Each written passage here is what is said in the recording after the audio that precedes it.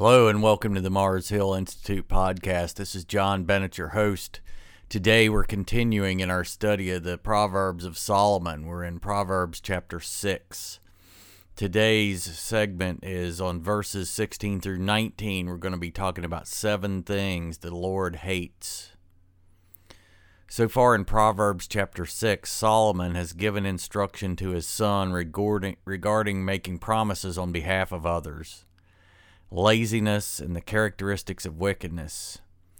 Here, Solomon lists 7 specific things that are an anathema to the Lord, or 7 specific things that the Lord hates. In fact, he says that the first 6 things the Lord hates, but that the 7th is particularly repulsive or disgusting to him, an abomination to him. So let's go through verses 16. In verse 16, these 6 things the Lord hates. Yes, 7 are an abomination to him.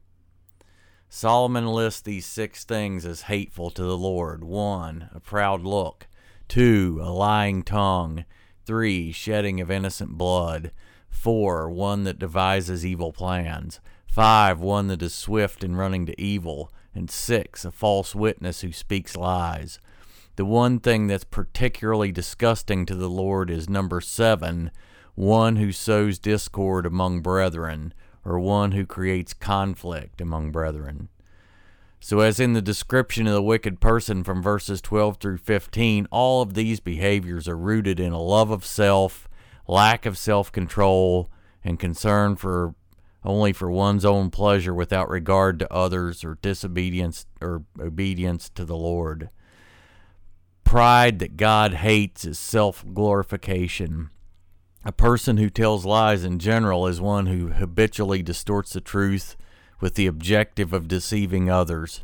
Hands that shed innocent blood are bloodthirsty ones who have no care for the well-being of others.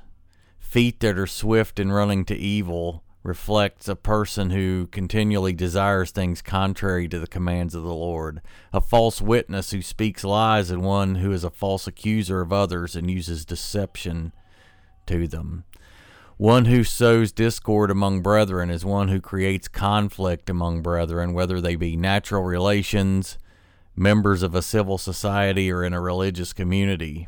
And this person takes joy in seeing others struggle. He hates what God loves, namely peace and order.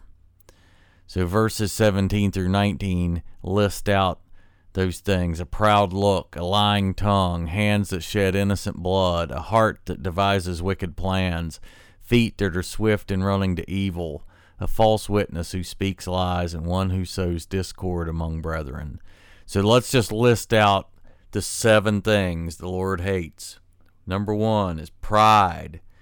Pride is a distortion of reality in that it places us higher than we are. This is an unhealthy pride. Number 2, lying or deception, deceiving others.